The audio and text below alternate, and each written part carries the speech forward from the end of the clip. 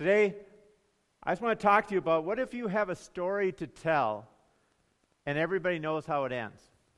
What if you have a story to tell that pretty much people have heard before?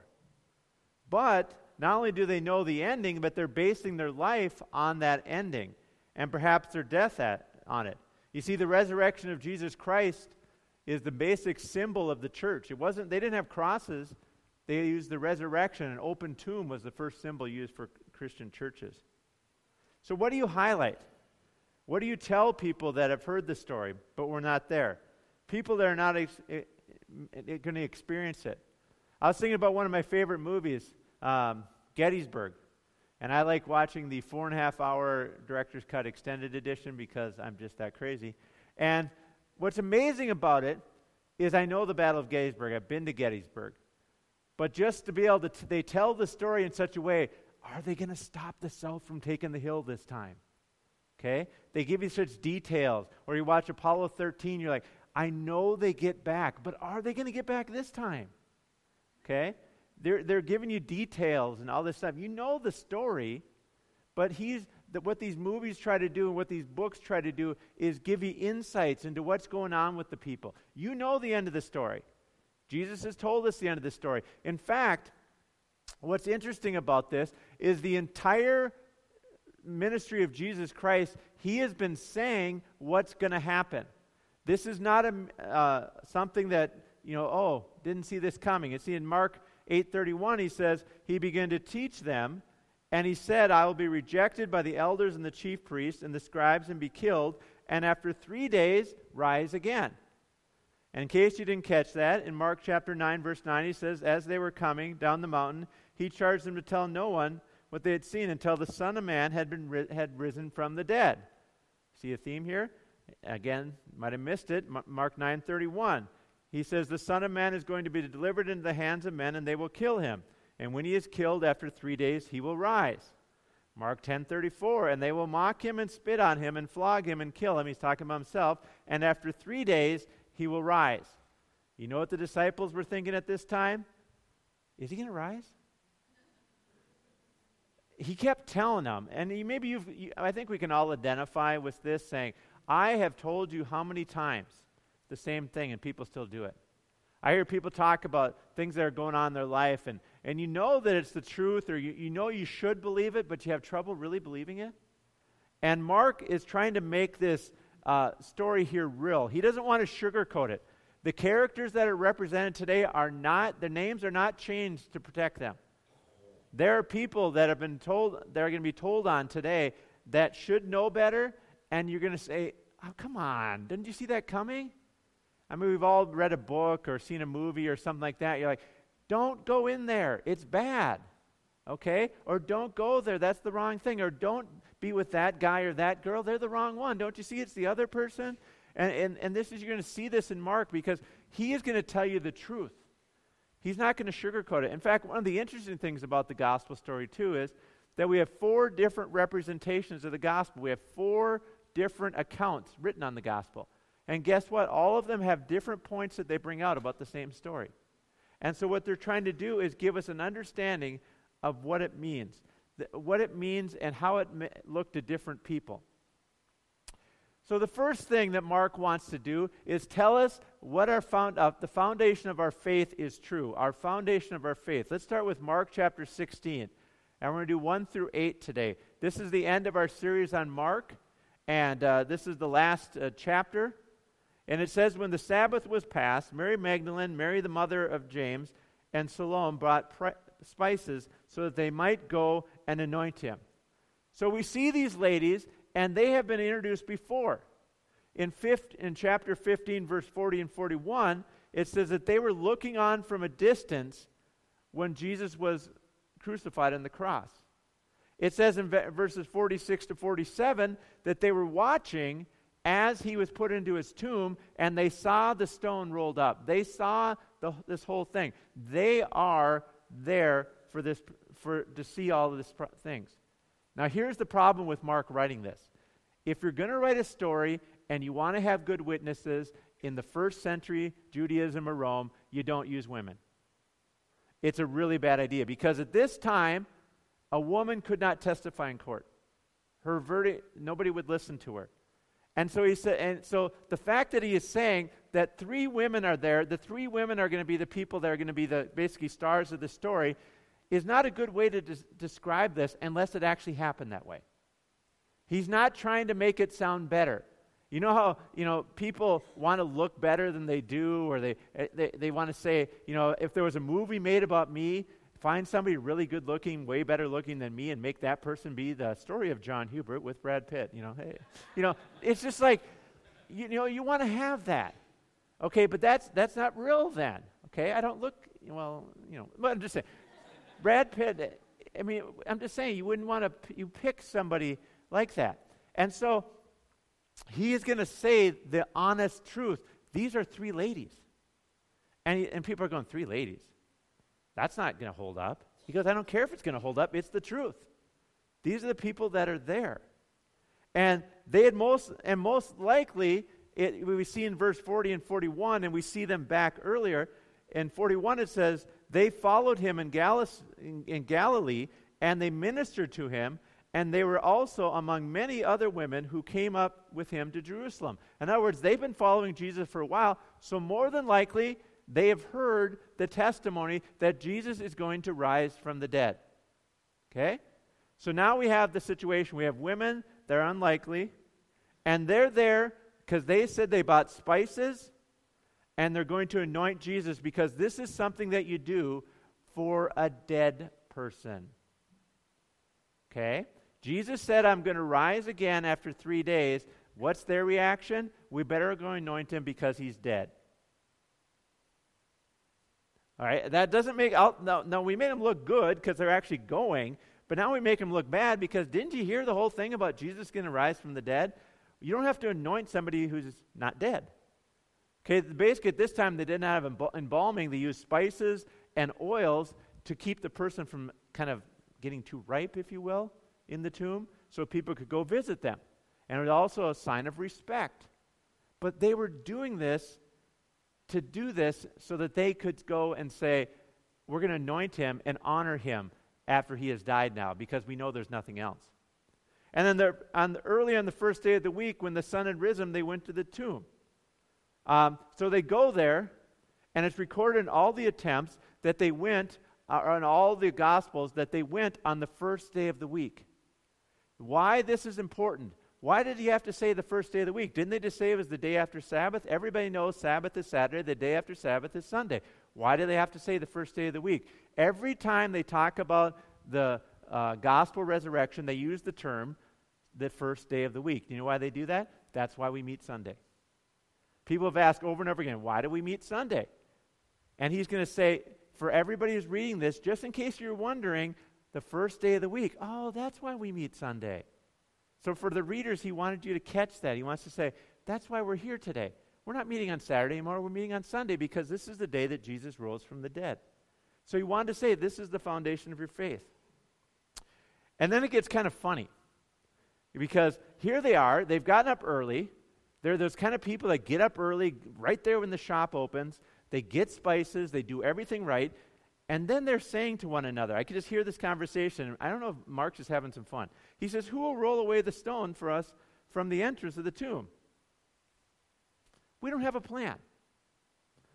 We're going to anoint Jesus. Remember, they saw the stone rolled in front of him, and we know these stones at this time took multiple people to move, maybe one really big person, but more than likely a couple people. And these 3 ladies go, we didn't think this through. Again, Mark is not going to put points in there like this. He's not trying to give you this glorious story. He's trying to give you the truth. They didn't have a plan. They're so probably just distraught. Okay? And they said, we don't have a plan. And looking up, it says, they saw that the stone had been rolled back, and it was very large. Now it's even more important. They're like, okay, now we see how big it is. And somebody moved it. Sweet. Okay, that's kind of the reaction we're getting right here. They just see that it's rolled away. They had no plan. I don't know if I ever saw that before, but they're just going with this. It's a humorous human touch to the story. Don't they sound like real people? Have you ever gone somewhere and not been prepared for it? Okay? Let's go fishing on Lake Bemidji. Did anybody bring a boat? No. Okay? I mean, I've done this. I do this all the time. Okay? I'm planning on doing something. Forget what I need to bring. I'm going to go fix something. Forget that you need tools. Okay? I'm going to go do this. Forget you need this. So there's all kinds of things. So they're human people. You get the impression that he's talking about people that aren't just, sometimes we think of Bible characters, they just walk around going, we're holy because we're in the Bible. No, they're human people that forget things. And it makes us feel like more of a connection to them. It helps the drama. We're not told how it was rolled away. No, it doesn't tell us at this point, just that it had been done. Verse 5 puts it this way, and now entering the tomb, they saw a young man sitting on the right side, dressed in a white robe, and they were alarmed. Now here's what you need to understand. I've never been to Israel. I know that there are tombs there you can still go into. The tomb, from what I've been told, you walk in and there's a chamber that you have to walk through, and then it gets into a dark area, and that's where the person's actually buried. So there's a chamber that's inside that you have to go through a tunnel to get to. So they go inside to see what's going on. And so then they meet this. It says, a young man was there, dressed in white robe, and they were alarmed. Now, this is not just an innocent bystander. This is somebody who is sitting there. Now, that doesn't make sense to us, but somebody who is sitting there in this time period, I would not be in an authoritative position right now. If I wanted to be in an authoritative position, I would be sitting here looking at you going, you must listen because I am sitting and looking at you. Okay, that was the time period. And then it said, he's wearing white. Now you say to yourself, so? He's inside an inside chamber, and he's wearing white that they can see that it's white. And this is supposed to bring you back to Mark 9:3. When Jesus was on the Mount of Transfiguration, it says that his clothes became so radiant, intensely white, as no one on earth could bleach them. That always sounds like a commercial to me. But it's just like, no one on earth could make it white like Jesus can make it white. But they're trying to say, and you as the reader are supposed to pick this up. This is somebody identified with Jesus, because if he's glowing, basically, okay, this is like he's in there in a dark chamber glowing. He's probably providing the light in there. And what happens to them is he's sitting on the right side, and they were alarmed. I would be alarmed if I saw a glowing guy in a tomb. I'm not, and no offense, okay? You go into a dark tomb. What's it going on? A glowing guy. Okay, so it's not picking them for that. But the term here means a powerful mixture of shock and fear. I'm thinking more shock. Okay, why is there a glowing guy sitting here looking at us? Verse 6 is the truth that we need to get out of this and what Mark really wants us to get. And he said to them, do not be alarmed. You ever tell somebody, don't be alarmed, but they don't listen? Okay, it's okay. They're not okay. They're still going, there's a glowing guy, the stone was rolled, there's no Jesus. What? Okay, so he's given that, don't be alarmed. This is perfectly normal that there would be a glowing guy in here.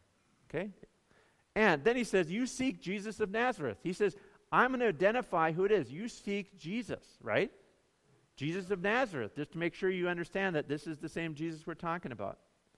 And then he gives this point. Who was crucified?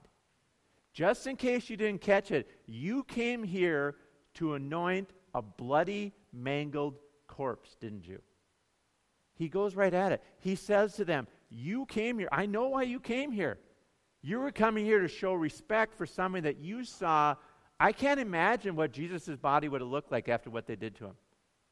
And after being stabbed in the heart and whipped almost to the point of death and beaten and hanging on a cross, they were expecting something. They said, he was crucified.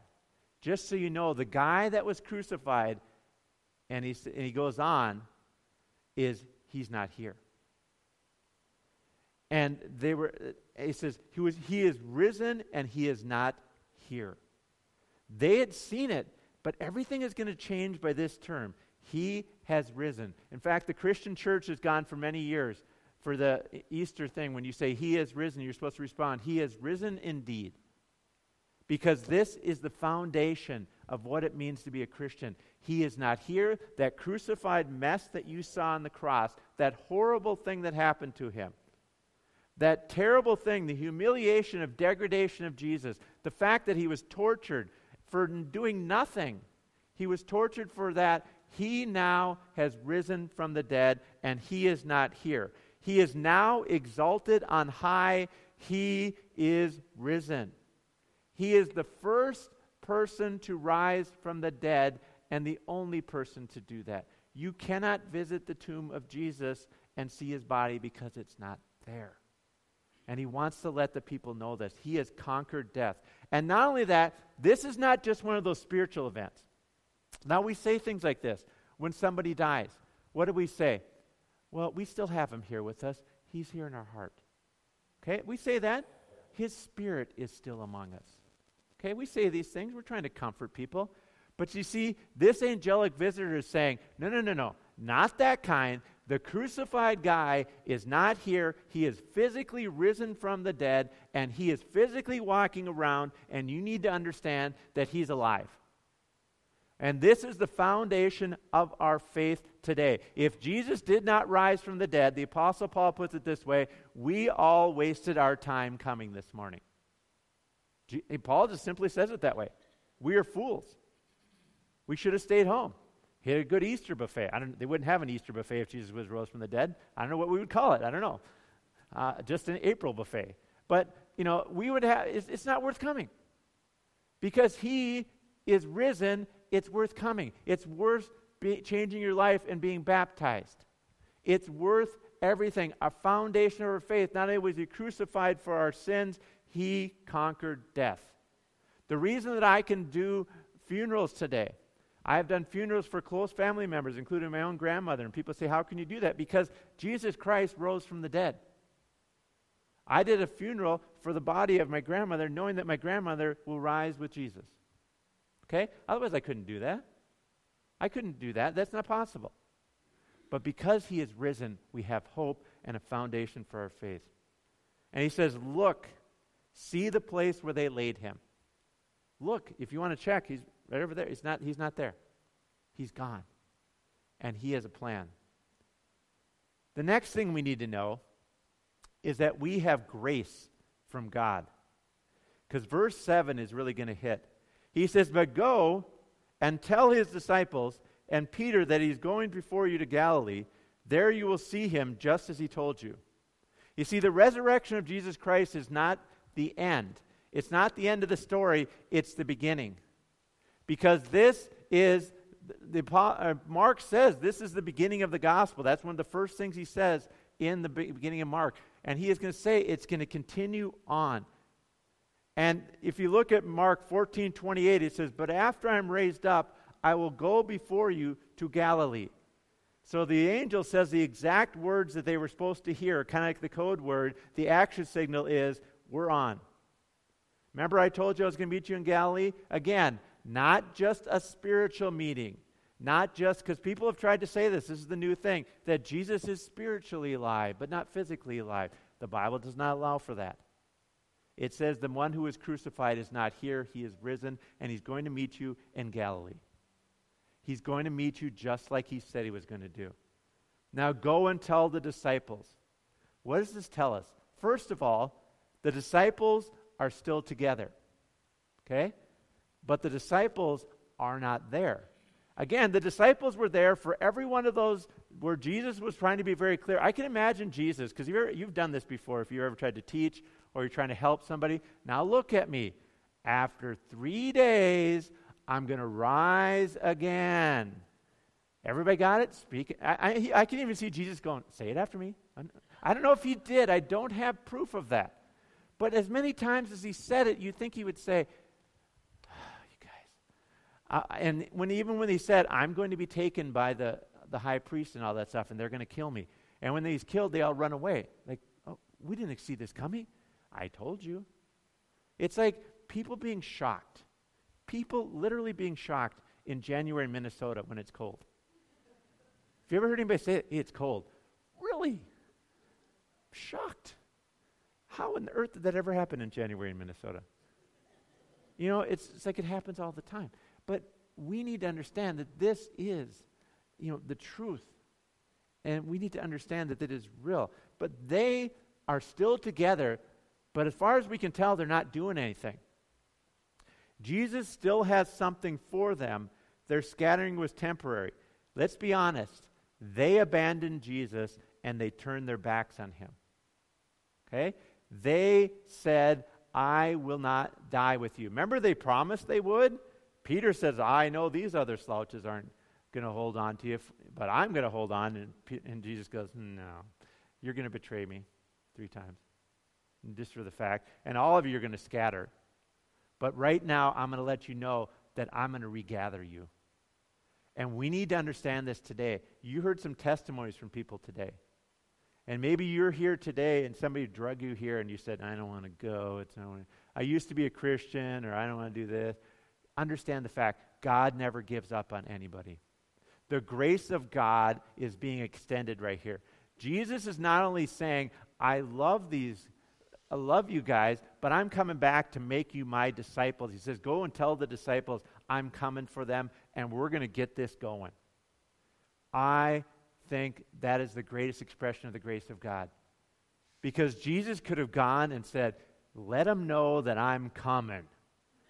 And boy, are we going to have a talk. And we're going to go through every word that I said that you didn't listen to. And you're going to sit there and you're going to listen. And I'm going to tell you, and you're going to have to say, you're right, Jesus. You're right, Jesus. We're sorry. You're right, Jesus. We're sorry. You're right. That's not Jesus' attitude. That's our attitude, and it makes me feel bad about having that attitude. I sometimes like that. Don't you love to be right and tell somebody how right you are? Don't nod. But some of us, honestly, we do. We have that inside of us. But Jesus could have just come down and said, okay. But he says, go and tell him. And he even signals out Peter. Because remember what Peter did. Peter cursed Jesus. Peter cursed him. The thing that we are told in the first century that the emperors would use as a test to say that no true Christian would ever curse Jesus, Peter did that. And Jesus extends a hand through this call. The angel says, go and tell Peter, I'm coming. Tell Peter it's okay. Now, we don't know if Peter is with the disciples at this time, or Peter might have felt so ashamed he might have been off on his own that they might have to go find Peter. He might be so distraught. They don't know what's going on. He doesn't know. I've cursed Jesus. I'm done. Have you ever felt that way? I've sinned. Jesus doesn't love me anymore. I did this and it was wrong. I shouldn't have done this. No way God's going to love me after I did that. I've crossed the line. I've committed some sin that Jesus can't do. I'm sure Peter's feeling that way, and the angel wants him to know there's grace for you and hope for you. He says, there you will see him just as he told you. He's going to be there, and it's time to start the mission. And the mission from God is simply this. He says, go and take on this mission. We have a mission from God. Now, what's going to happen is he tells the ladies to go. And verse 8 is one of the most disturbing endings to a story, and people have been fighting over this for years. And some of your Bibles, it might have an extra ending that people have added on to this because they just couldn't understand. Some people think there was an ending that was lost because it ends this way. Verse 8 is very clear. He says, and what did the ladies do? They got excited and went out and told everybody about Jesus, and everything went great. And no, it says they went out and fled. I get to see that. Okay, running and screaming. It does say they were seized, okay, for trembling and astonishment had seized them. And they said nothing to anyone, for they were afraid. The end. That's the end of the story. Okay? Let's all go home. Now, there's been all kinds of arguments over the years. Why does Mark end this way? Was he caught at the end? Did he all of a sudden run out of ink? Did he, whatever? Okay, what we need to understand, first of all, is that seeing an angel, I think we've all seen I think the new show is God Friended Me, right? Where there's angels, and there's other shows where angels come in and talk to people. And usually when the angel comes in, everybody's like, Oh, this is so wonderful. Usually when people see angels in the Bible, they go screaming. All right? It's a terrifying incident, just for the record. And even if you look through, and I didn't put all these in there, but in Mark 4:41, the disciples were filled with great fear after Jesus calmed the storm. In Mark 5, when Jesus healed a demon-possessed man, everybody was afraid. Mark 5:33 says, but the woman who was healed from the issue of blood, she was afraid. When Jesus was walking on water, they saw him and they were terrified. Okay? Then the transfiguration, when Jesus was transfigured and was wearing the white that could not be as like the bleach, what happened? They were terrified. This is a natural reaction to what is going on. And I think one of the reasons that Jesus wants, or Mark wants us to know this, is to let us know that other people have been scared too to share their faith.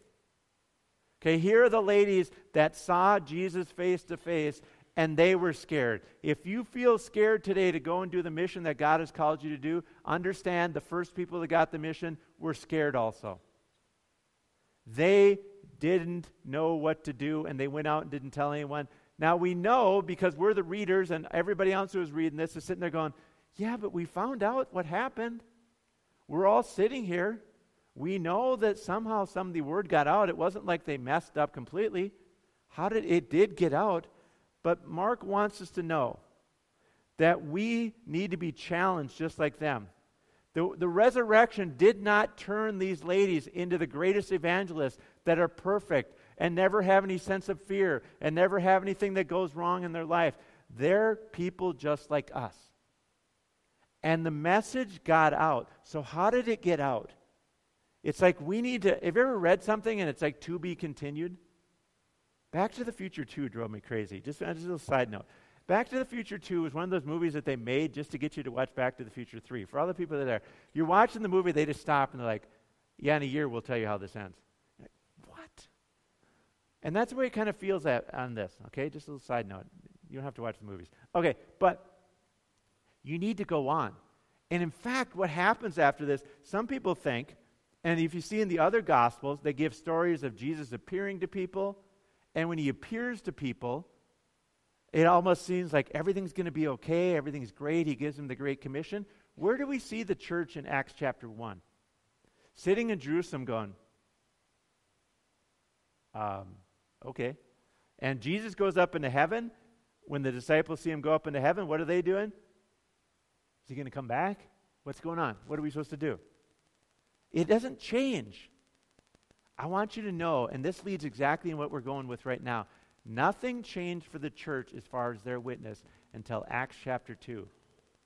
Acts chapter 2, Jesus said, wait for the Holy Spirit to come, and then you will become my witnesses.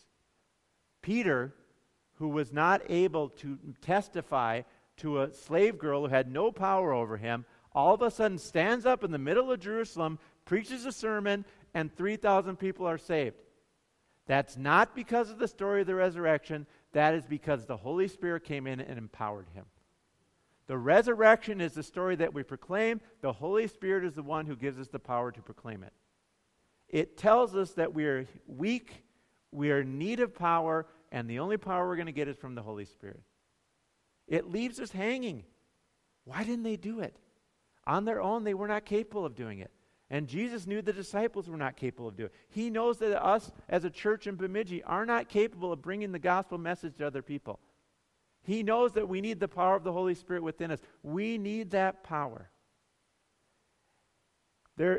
And we need to understand the greatest news that we can have, the resurrection of Jesus Christ, the grace of God that we receive, that we have been forgiven, is only going to happen when we have the power of Jesus Christ and the power of the Holy Spirit to take it. Why don't you stand with me right now?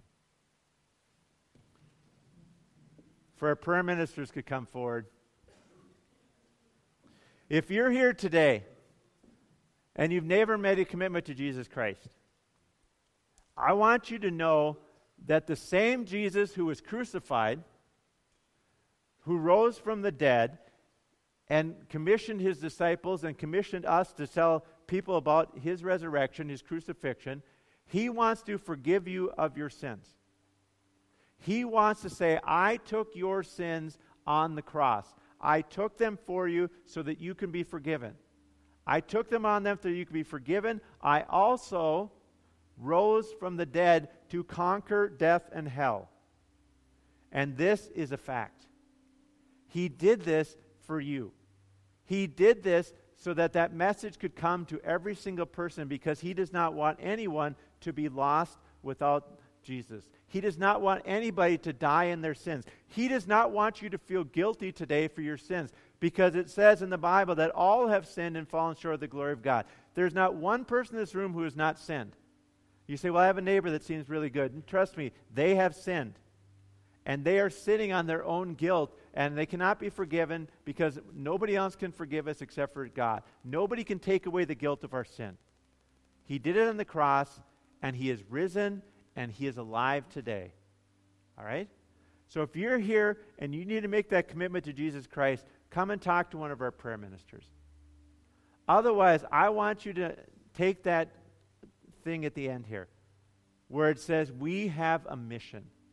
We have a mission, and that is to take the gospel message to our friends, to our neighbors, to people that are sitting like the disciples, or think about Peter. People that are thinking, my life is over. I have no hope.